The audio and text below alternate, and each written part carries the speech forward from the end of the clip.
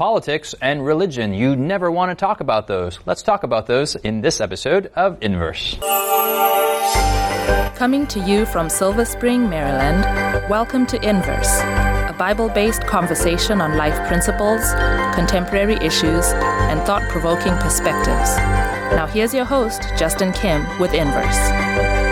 We're told during the holidays you never want to talk about politics and religion. What is it about these two topics that inflames the passions, as they say, and gets people into fistfights? On this episode, we're going to talk about those two episodes with my friends, Sebastian, Callie, and Siku, and I'm Justin Kim, and you're watching Inverse. For us to get into this Bible study in Romans chapter 13, we want you to go to inversebible.org, where you can follow along with our online Inverse Bible Study Guide. Hey guys. Hi. What's going on? Aloha. Let's not fight today, yeah? I mean, we're going to get into some issues, and let's try to stay away from politics, but let's get into politics. Yeah, does that make sense? Oh, yeah. Let's stay away from religion, but let's get into religion. I'm confused. And if you're confused, then that's why we need to pray. So, Siku, can you pray for us? All right, let's pray. Loving Father, we're thankful for the gift of your word. Thank you for the sublime and profound truths that it presents to us. And we're thankful that these truths have a practical impact in our lives.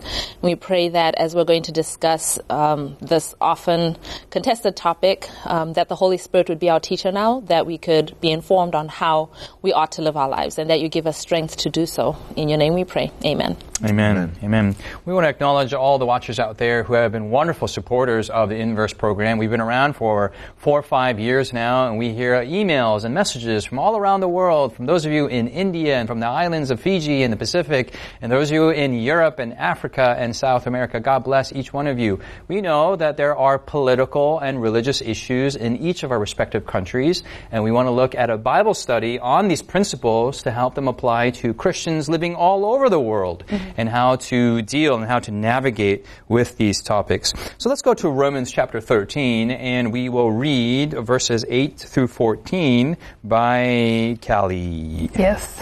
Okay. Verse 8. Owe no one anything except to love one another, for he who loves another has fulfilled the law. For the commandments, you shall not commit adultery, you shall not murder, you shall not steal, you shall not bear false witness, you shall not covet. And if there is any other commandment, are all summed up in this saying, namely, you shall love your neighbor as yourself. Love does no harm to a neighbor. Therefore, love is the fulfillment of the law. And do this,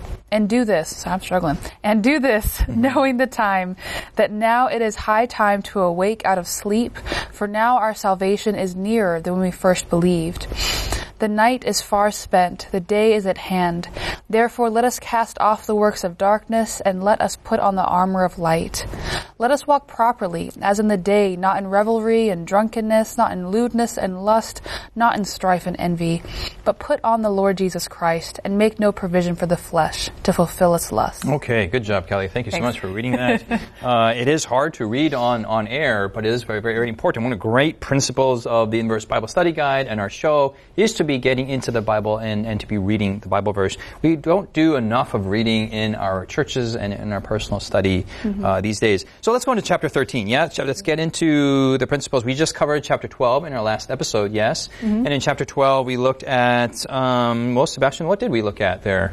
Well, we essentially grappled with the practical transition that Paul is making from the theoretical breaking down of the gospel and all of its glorious components. And now he's saying, okay, now it's time to get practical, and how do you actually behave as a person who's saved? How do you respond to the salvation that he has provided? And what does that look like in your everyday life? What does that look like in your ministry to the church? And what does that look like even when people are harming you, hurting you? How do you respond as a Christian at the same time? So he's continuing that arc. Yeah, totally. I was just going to say, a lot of this is what they call grace-based behavior or grace-based values, rather than just being a good person for goodness sake, but what does it look like when there's inner transformation that has happened, and how does that come out on the outside? We're continuing that thread of thought, that line of thought, in 13. In chapter 13, verse 1, 1 starts off with government discussion, right? Yep. And then we get into what Callie read about verse 8, about the law there. But let's actually read from verse 1, and I'll start there. Let every soul be subject to the governing authorities. There is no authority except from God, and the authorities that exist are appointed by God. Now, I know we can keep on going, but there's already from that much. There's a lot there. Yeah. So let's unpack that and take some time. Take it slowly through this text. What's going on there? Why does he talk about coals on your fire and enemies and vengeances, gods, and then obey the government? I mean, Okay. you look at... Well, let's go to Sebastian and we'll go to CQ. Sorry. Okay. problem. So you're looking at the fact that he's recognizing the persecution and a lot of the suffering and people they probably want vengeance on in the church in Rome is the government. Okay. And so there's this tension between what they believe and their allegiance to God is coming into tension with the government. And so Paul, I believe, is going to start walking the church and us on a trajectory to say, how do you walk that thin line between your submissiveness to the government and your allegiance to God at the same time? Okay. CQ. Well, I mean, I was going to say precisely that the connection that I see from what he has just been saying in chapter 12. Yes. He's talking about putting coals of fire on people who harm you, right? Yes. And doing good to those who do evil to you. And in their context, with the Romish authorities, putting this heavy yoke of burden on them, especially for Jewish people, that was your enemy, and I like that Paul, it's kind of like he's already made it practical, but he brings it home. And he's like, here's an issue that is close to you. Yes. You're literally dealing with this today. There are people who are oppressing you, and this is how you ought to relate to them. This is the gospel has shoes, right? Yeah.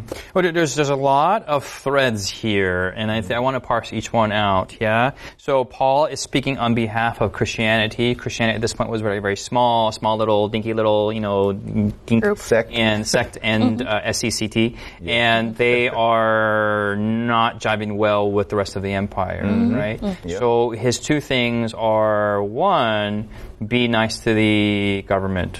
Subject where you can be subject to. Yeah. I mean, Because he acknowledges in verse 2, right? Okay. In verse 1 that there is no authority except from God. Yes. And then he says, and the authorities that exist are appointed by God. Yes. So God has given them a certain responsibility, which he's going to develop later in the chapter. And that's what my dad used to always tell me, that you don't get responsibility without authority. If I'm going to give you a responsibility to do anything, I have to also give you the authority to carry it out. So your responsibility is to cut the grass. I'm not going to tell you to do it on Tuesday or make sure it's done in, perfect 45-degree angles, as you're pushing the lawnmower. It's your job to cut the grass. Here are the parameters. You have the responsibility. It's your authority. Just make sure it's done. And God, here, Paul is saying, look, God gave them this responsibility. And therefore, he's giving the authority for the government. But don't forget that authority came from me. So they're not above God, and therefore their authority should never be submitted to at the discretion or at the compromise I of love that tension, and I think that tension, we always have to be mindful of that tension. That we need to be submitted to the government, right? Yes. But that government ultimately gets authority from God. Yes. So there is that hierarchy has to be very clear in our minds. And sometimes I think there are many Christians who have a completely different hierarchy altogether. Oh yeah. And they get that. We won't talk about that because it gets funny. Verse 2. Let's keep on going in verse 2. Therefore, whoever resists the authority resists the ordinance of God, and those who resist will bring judgment on themselves. For rulers are not a terror to good works, but to evil. Do you want to be unafraid of the authority? Do what is good, and you will have praise from the same. For he is God's minister to you for good. But if you do evil, be afraid. For he does not bear the sword in vain, for he is God's minister, an avenger to execute wrath on him who practices evil. Therefore you must be subject not only because of wrath, but also for conscience sake. For because of this you also pay taxes, for they are God's ministers attending continually to this very thing. Render therefore all to their due, taxes to whom taxes are due, customs to whom customs, fear to whom fear, honor to whom honor. Okay, now that's just exploded into a lot other stuff. Okay, let's parse each one of those out. What are points there that break this down for us? I don't know that this breaks it down, but in verse 18 of the previous chapter, of chapter 12. Chapter 12, verse 18, yes? Yeah, Paul has already said, if it be possible, as much as depends on you. That's a lot of conditionals there, right? If it's possible, and as much as is dependent on you, live peaceably with all men. So he's already given this principle of, to whatever extent is possible, within the constraints of, your conscience towards God, make sure that you're living peaceably with all men. And then when he's saying now, like, a practical application in our daily living, in our relation to government and the laws and statutes that we must obey, if it's not compromising your relationship with God, if it's not infringing on, your duty to God, if in as much as is possible to do your best to make sure that you are complying with these authorities whom God has ordained to be there. And just speaking to that, God, ordaining these authorities, there's a recognition that God is sovereign, right? As in, there is no one who could hold that position of authority, even if they came to power, through a rigged election or whatever, I'm speaking of my home country, okay? But no matter how they came to power, they would not hold that position if God had not permitted it, right? And as a Christian, recognizing that, you say, okay, well, this authority has been permitted by God, so in as much as it is in my ability to comply with the rules and regulations that are set forth, this is actually complying with God's authority in as much as he permitted that, power to be in place. So do we have a place, can we complain about that? Complain about? About the rigged election, about these guys, and God put this guy in charge, or this lady in charge, or do we have, I guess the question is, what is the role of civil disobedience as a Christian? Do we go out? Do we march? Do we, Callie? I like this. No? Well, I was He has something to say. Yes. We do not fight against the government at all.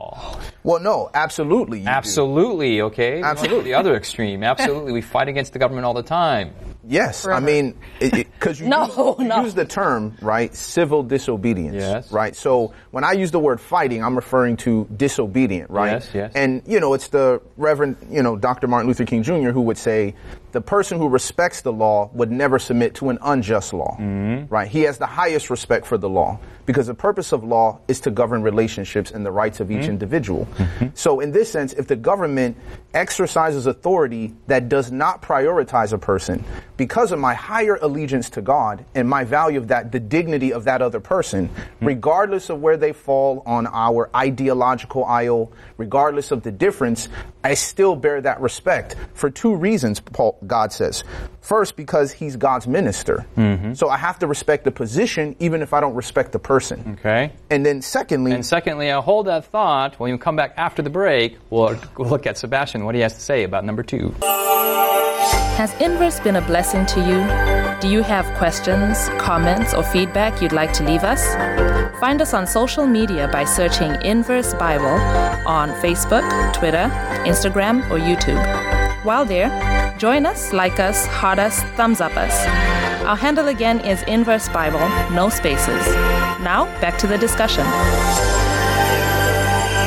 We are in Romans chapter 13, and there are 2 reasons that Sebastian is talking about, and I rudely interrupted him after his first reasoning. So number 1 is found in verse 4? Yep. For he is God's minister to you to do for good. This is the government is God's minister, yes? Right. So you respect the position even if you don't respect the individuals present. Okay, say that one more time. You respect the position even if you don't respect the person. Okay, that is a good principle to abide by. Thank you for that. So the second thing is he says in verse 6 and 7, he says, for because of this, you also pay taxes, for they are God's ministers attending continually to this very thing. Render therefore to all their due. Taxes to whom taxes are due, etc., etc. So the second principle here, Paul is beckoning back to Jesus' principle in Matthew 20, where he's saying, when they were asked him, should you pay taxes to Caesar? And Jesus says, well, you render unto Caesar what is Caesar, and you render unto God what is God's. But his question was, whose image is on this coin? Yes. So in essence, you're benefiting from the benefits of the protections of the government. They're constantly attending to you, right, in all these different ways. And as long as you're giving what is due, that's fine. But the moment the government ceases to provide that, right, it's not due to you anymore, right? The government is no longer a minister for good because they're trying to violate your conscience, your allegiance to God ultimately. And at that point in time, we have to say, yes, you have the authority to do this and collect taxes and customs and all that type of stuff, but you do not have the authority to dictate my conscience. And that is where the line has to separate in terms of our submission and resistance to the government. Right. And I just wanted to add, like in verse 3, this is Paul's argument, right, that rulers are not a terror to good works, but to evil. But what happens when rulers are a terror to good works, right? So then the argument that he's making doesn't flow, right? So what the logic that he's bringing is, in as much as it is possible, like I was saying, in as much as it is possible, it does not, contravene your conscience, it does not contravene what your duty to God. But in a situation where if you are experiencing, the kind of oppression that requires you to contravene your conscience, right? And now the authorities are contradictory to good works, then you do not owe them the kind of respect that he's talking about. So I think he's very careful in the way that he words it and the parameters he sets in place. So the fact that we ought to, render, unto Caesar what is Caesar's, give out taxes, be obedient, and etc., does not remove the obligation that we have to God to show love. He continues in verse 8. Owe no one anything but love. So we have obligations that go beyond, our obligation to government, which is our obligation to the authority above government. So to speak to your question about civil disobedience, it's not about just being rebellious and I just want to go on the streets and protest and march and whatever, but it's really about, if there's an instance where in all good Christian conscience, there's no way that you could render obedience to this authority because it would contravene your allegiance to God. And I think that's where the on the flip side, there is, according to that argument, on the flip side, we are not to be mindlessly obedient to government either. Right. Oh, this is a great government. Whatever they say must be totally right. Let me just totally subscribe to 100% what they do and be a 100 fan. We need to be mindful, thinking Christians who acknowledge that God has all authority and He has given some of that authority to whatever leader, and then with our minds able to filter and navigate through these dynamics. Justin, that is actually contrary to the way a lot of, quote, good Christians view politics. It's kind of oh, well, I should just, kind of stay in my little bubble and, keep out of politics and whatever. But in order to be able to make those kind of decisions, you have to be engaged in the process. You have to be thinking critically about the decisions that your leaders are making. You have to actually be thinking through a Christian framework. Does this cohere with what I believe and my belief system, and what is the right response for me as a Christian? And that is not being aloof to politics. It's actually being engaged in politics, but a different kind of political engagement. That's a very good word. Aloof. Aloof. Christians are not called to be aloof to the politics of our times. Very, very good. Yes, Kelly. Well, I'm learning a lot in this conversation, so I'm just enjoying listening. But I know we're trying to sidestep all current politics of any nation that we know of. So I want to go to something that we can all agree on, and that was that Hitler's Germany was terrible. That was bad. Well, no, okay. Argue that. I will gladly take you down if you disagree with me. But focusing on that was a time that Christians should disobey the government. Correct. Right? And so, and I know we can do nuance, but I think that's a great example because it's so clear. Yes. And that, you need to tell us where any Jews are because we want to take them away. It's no, because that violates my conscience. That violates what God has shown me. And so even though there's all these restrictions and all these laws, and I think that's even a good example too, because something bad will happen to you, not just the person you're hiding, but something bad will happen to you if you disobey. And so it's actually, you have a higher obligation to take care of that person, even though it's in your own best personal interest to actually obey the government. It's not in the best interest of people who are under your care. And so you have to keep up all those things and not just what's good for me? Because the good for you is to give them up. So to really have all those things in mind. Amen. Amen. I want to push forward if that's okay. And there are some other juicy points that are in this chapter they want to go to. Callie did read for us in verses 8 through 10 to love our neighbor. To love. And then in the context of the government, we need to love our government leaders. We're going to pray for government leaders, but also keep our consciences clear. A general principle of Scripture is that keep the government and religion, the church, separate. Render unto Caesar that which is Caesar's, render unto God that is God's, and the two do not come together. In the context of Paul, these were together. And there's a danger when the government and religion are together and Christianity had to navigate through that. We are glad that in the first world, in a lot of the places that we live today, those two entities are separate. Not every country, but we are called to love each other. Verse 9, we are called to keep the Ten Commandments, that we believe in legal order and legality and civility and all these good things that end with IT and Y. And this is verse 11. This is verse 11. I do want to spend some time here. And all of a sudden, and please explain this for me, why does he bust out into this phrase, and do this, knowing the time that now it is high time to awaken out of sleep, for now our salvation is nearer than we first believed. And he talks about being awake and sober and putting on Jesus. Why does he talk about government and then loving each other and then, hey, Jesus is coming soon, you got to be really awake? Are these related, or is just Paul being random here? He's definitely not being random, because he's trying to point the believers in Rome to look higher than their present situation. Okay. Right? He's dealt with the fact, do not try to, when you go back to chapter 12 at the end in verse 21, do not overcome by evil, do not be overcome by evil, but overcome evil with good. And now he's explaining even further what he's meaning by that in the context of persecution.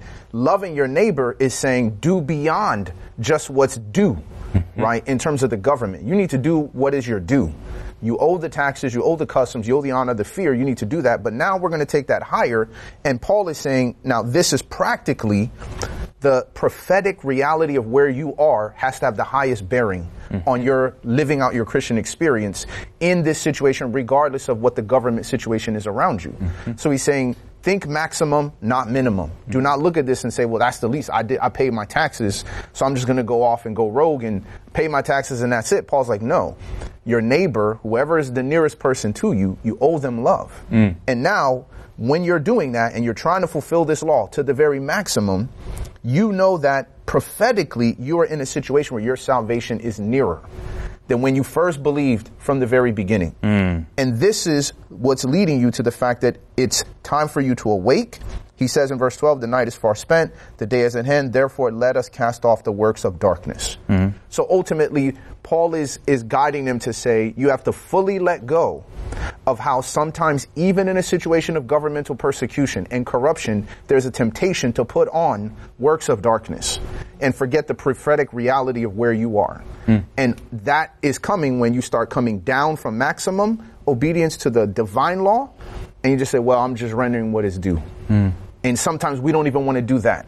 And that is the exact opposite of how a Christian has to approach it. So I feel like he's building up to this point of trying to build a very compelling argument of how we are to relate with that prophetic reality of where we are and what we should be doing. Callie? Yeah, I didn't see it quite that way. but I think... Disagree. That was terrible. I disagree. No, I think it's great. But I think mine's just a little bit more nuanced in just that he's talking about all these different ways we need to practically live our lives, but he's also just like, all these things are true, but just remember to walk with Christ. Remember your spirituality. Because even then, we can be caught up even in our interactions with other people. We can be caught up in how to interact with the government properly. I know plenty of people like that. And the idea is just remember, because he even says in verse 11, to awake, for now our salvation is nearer than when we first believed. And verse 14 says, but put on the Lord Jesus Christ and make no provision for the flesh to fulfill its lust. He's using very spiritual language again. And I think sometimes and I don't even know if this might be eisegetical, but I'm going to say it anyways. Oh, no. So an application for myself. She mumbles under just her from breath. these thoughts. I'm mumbling towards the mic so everyone can hear me. But that is, sometimes we can be so obsessed with the practical outwardly that we neglect that connection with Christ. Like, this is how Christians should interact with other people. This is how Christians should be in the government. This is how Christians should handle those relationships. But Jesus is like, yeah, but I'm the Christian. I'm the Christ part of the Christian. And so he wants that communion. He wants us to remember that that's the center of where everything comes, of how we interact with the government, how we love other people. So to me, he's like kind of 12, and then he goes into 13, but then he kind of circles back to 12 at the very end of 13. Like, remember what I said about our connection and our dependence on Christ. You know, when I looked at this verse, I see language of time. In verse 11, you see knowing the time. It is high time, sleeping, waking. In verse 12, there's night, there's day, there's darkness. Then he goes into, maybe it's my abstractness, he goes from time awareness, then he goes into space awareness, on putting on Jesus, about walking. And so in all these talks about the government and all of our relationships, be mindful of these two anchors that you need in life, right? One, always be mindful of what time that you're living in. And he's basically saying, we're living in the last days, man. And he was living in the last days like a long time ago, so we're like living the last of the last of the last days. Right. And so that should make us sober. And then number two, so walk carefully. Put on Jesus. Make sure that everyone sees Jesus in you. So this almost the physical, the space component, even though Jesus is not space, but the character component of space and time is what anchors us in these last days. How many of you have been in the craziness of politics, in the craziness of religion with social media and all these ideas flipping here and there, you get lost. And sometimes the temptation is to just give in and to soak in the temptations of entertainment and whatnot out there. We are called as Christians to have these two anchors in our lives, and they'll help us navigate, whether it be the elections, government, crises, or famines, or whatever economic struggles that may happen. According to the study of Romans chapter 13, we are called to be sober in these last days. And this is something only that Jesus can give us. I know that's my prayer. Hopefully that's yours. I know that's Sebastian's, Callie's, and Siku's. Thank you so much for joining us, guys. And you out there at home, we'll see you next week when we look at Romans chapter 14. Yes, Romans chapter 14. We'll see you next week.